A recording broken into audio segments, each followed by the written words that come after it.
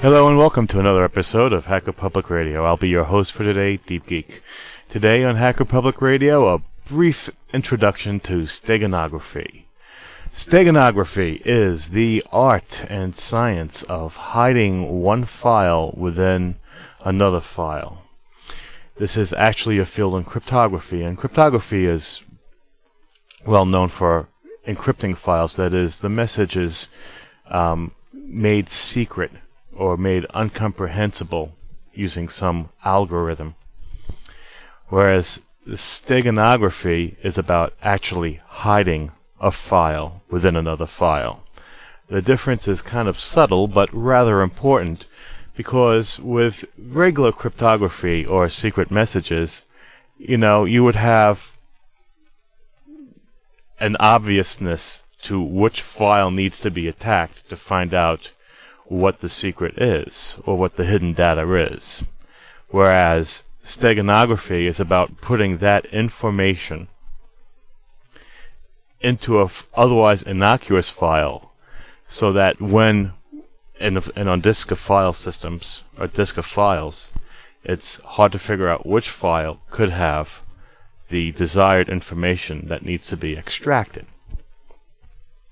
So what are we talking about here in practical terms? Because I want to keep this simple. I'm not a mathematics guy, as you probably have already guessed. I'm more of a person who's interested in pushing the envelope as far as applications are concerned. What's involved here, to keep it simple, is what tools can we use to hide files that we want to hide, whatever they may be. And the answer is that all these tools seem to follow the Linux philosophy, or the Unix philosophy, I should say, that of having a tool that does a specific thing the best it can. So if you go out there to the internet and begin looking for programs and software to do steganographic operations, you will find that there is a lot of programs out there, but each of them has their little specialty.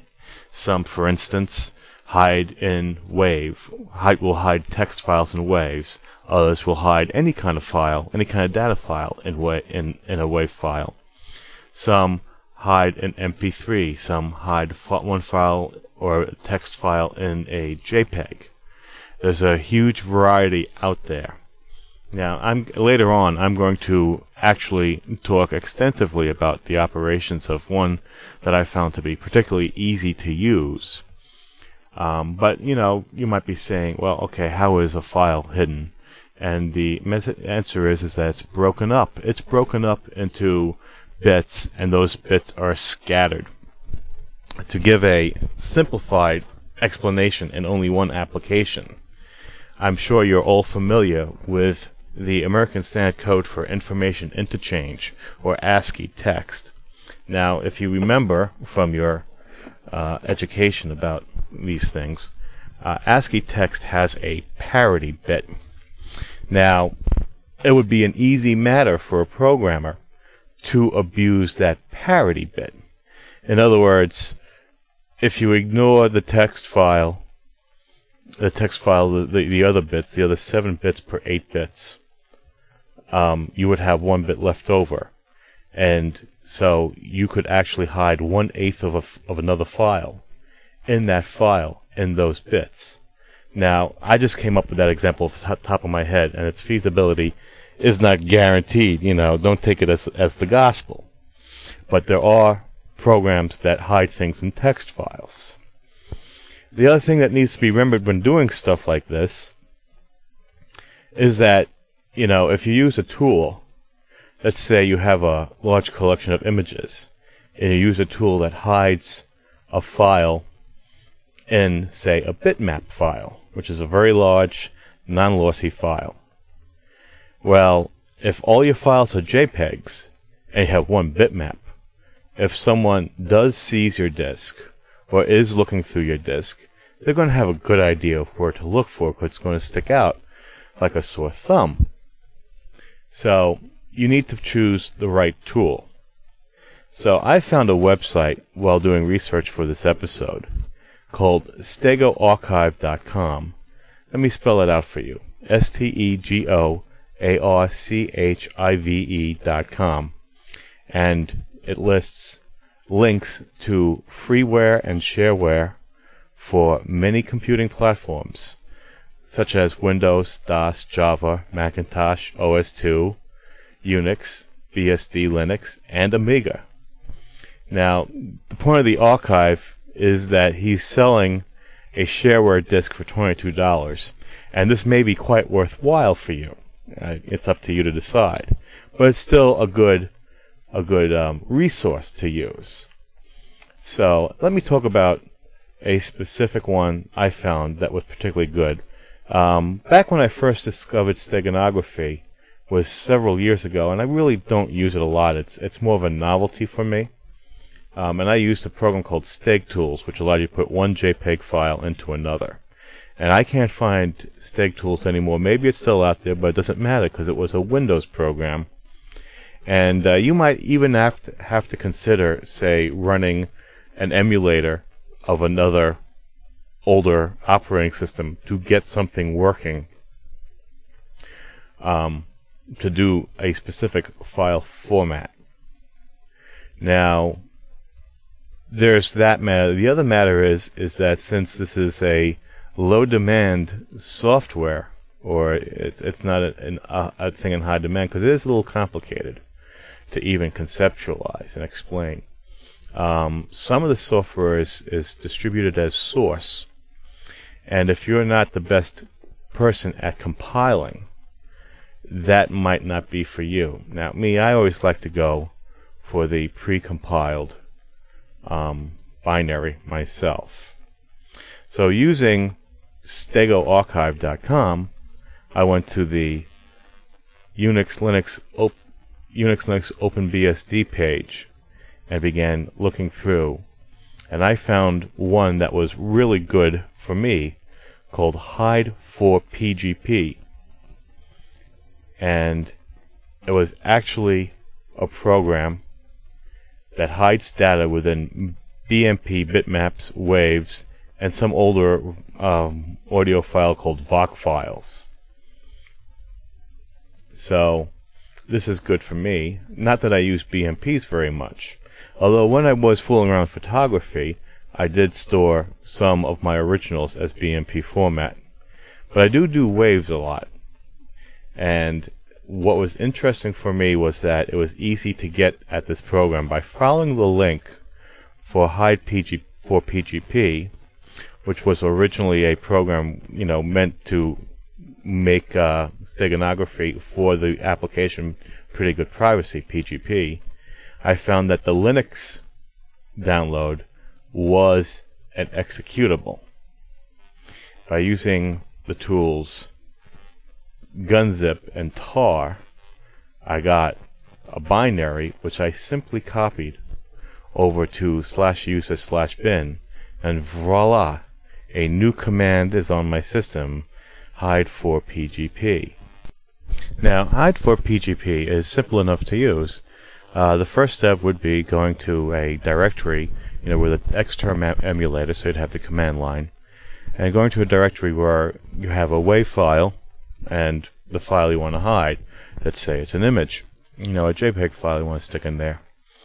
So, alright, I just got a binary, so what did I do? The first thing I did was I typed in hide for PGP space -h for help, and a short little man page came up right away. There's only a couple of ways of using it. There's a switch called -h to get the help file, a switch called -i to give you information about a file and its hiding capacity, and there's a -x for extracting files from it, and it defaults to hiding files, the opposite of extract. So after seeing this, let's make a quick example. Let's say I have a wave called test.wave. So, I have this file called test.wave. It's 6.6 megabytes. So I typed hide for PGP -i test.wave, and it gave me a very simple format report after a copyright line. It said Microsoft RIF subtype wave format detected. One channel, 24,000 hertz, 8-bit. You may hide up to 857 1021 bytes in test.wave. So after that, it was simply a matter of hide for PGP space test.wave space test.jpg, and it just folded that image file into the wave file. Now, extracting is just as easy. It would be hide for PGP-X, and the output file was test.wave. So, this is just hiding. Now, some of them encrypt as they hide, but this is just about using the wave or the BMP file as a container for a other file that you're going to hide. Now, what's interesting, though, is that I remembered that PGP forwarded attachments and would automatically encrypt, and you would encrypt with PGP your message, and the attachment would be encrypted and compressed. So I said, let me see if something works. And I converted that WAV file to FLAC. Then I uncompressed the FLAC file to get another WAV file. And then I ran hide for PGP with the extract mode. And sure enough, the hidden file came out. FLAC did not care that was in there. It just compressed it anyway.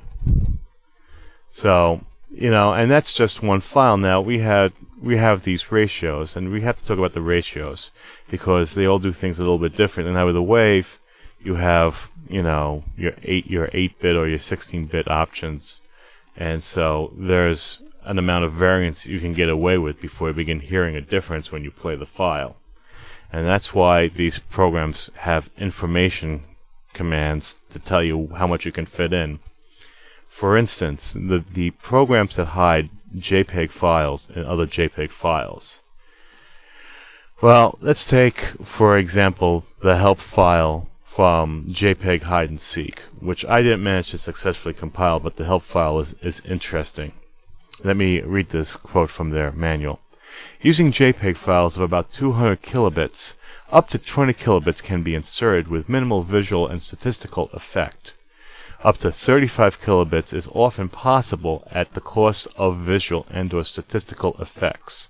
The program will refuse to insert even more because it is just too obvious in the resulting JPEG file. Now notice that ratio is about 10:1.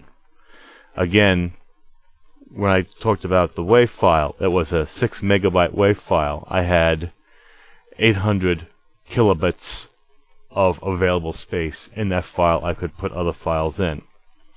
Now with the WAV file, it's very interesting because even to know that simple application, which comes pre-compiled and works with all kinds of Linuxes, because it's not that complex. It just takes the data and sticks it in those least significant bytes and fudges those bytes. So I don't have to compile it for a specific machine. I can get that just as an executable that works across several platforms. That simple program, which by the way also has piping capabilities, even though I can only put one file in there, I can put in a zip file, which means I can take a library of images or a library of small waves or a library of ebooks or what have you, whatever I want to make into a hidden file, and I can zip them, which means I can aggregate a whole directory and compress it at the same time and put that zip file into the wave and make that wave into a FLAC, and then people will see my large collection of FLAC files and just know I like music and not know which one to look in. Now it does fall upon you to keep track of what file has content in it that you might want to have to get out later, and it does fall upon you to make sure that you save your software in such a way that if that software is not on the internet anymore, you can still use that to get the file back out. So these are the issues involved with doing this. It's a fun thing to experiment with and to see if it fits into your computing life. Now I talked about that ratio of 10:1, and it's important to note that the simpler tools work with very large lossless files like BMP, bitmapped images, or waves, stuff like that. Now, when your file format is already compressed, it makes it harder because there's less room to hide information in that file. So there are programs out there which, for instance, like JPEG hide and seek, which hide one JPEG and another. And there are programs out there that do these things, but more commonly with these higher compression file formats, you might find that the software will only hide text files in those files.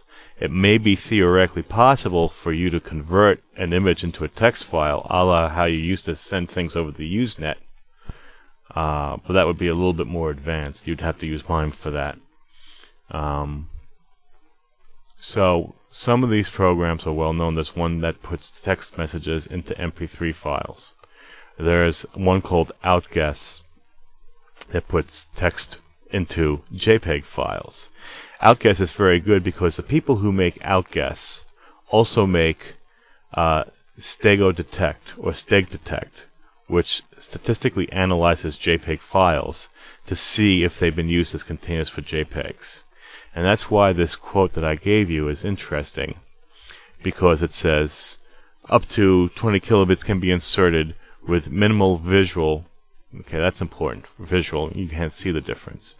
And statistical effect, that's the important part, because Stegadetect can analyze a file and figure out statistically if enough of the bits, the least significant bits that's where you would hide the data, have been diddled to the point where it can tell you, hey, this file is different than the other JPEG files on the disk. This file definitely has something hidden in it. And that would give people who were really after the files that you want to hide a way to attack a specific file. And that would it would reverse the usefulness of this method of hiding files. Now, it should be needless to say, if you're doing something that is so heavy that you're hiding files from government agencies, this stuff might not be strong enough to hide from them. Government agencies, their investigators tend to be somewhat specialized, especially at the federal level. They can probably crack this stuff. If you're hiding things from friends and family or other people on the same computer in a university setting, that's when you would use this to a great advantage. You know, don't do anything so heavy that the feds are after you. It's just not worth it. That's my caveat for the day. So, I hope you get a chance to play around the software, see if it's going to be a part of your computing life, and I hope you enjoy it. This has been another episode of Hacker Public Radio. Have a great day. Thank you for listening to Hacker Public Radio. HPR is sponsored by Caro.net, so head on over to caro.net for all your hosting needs.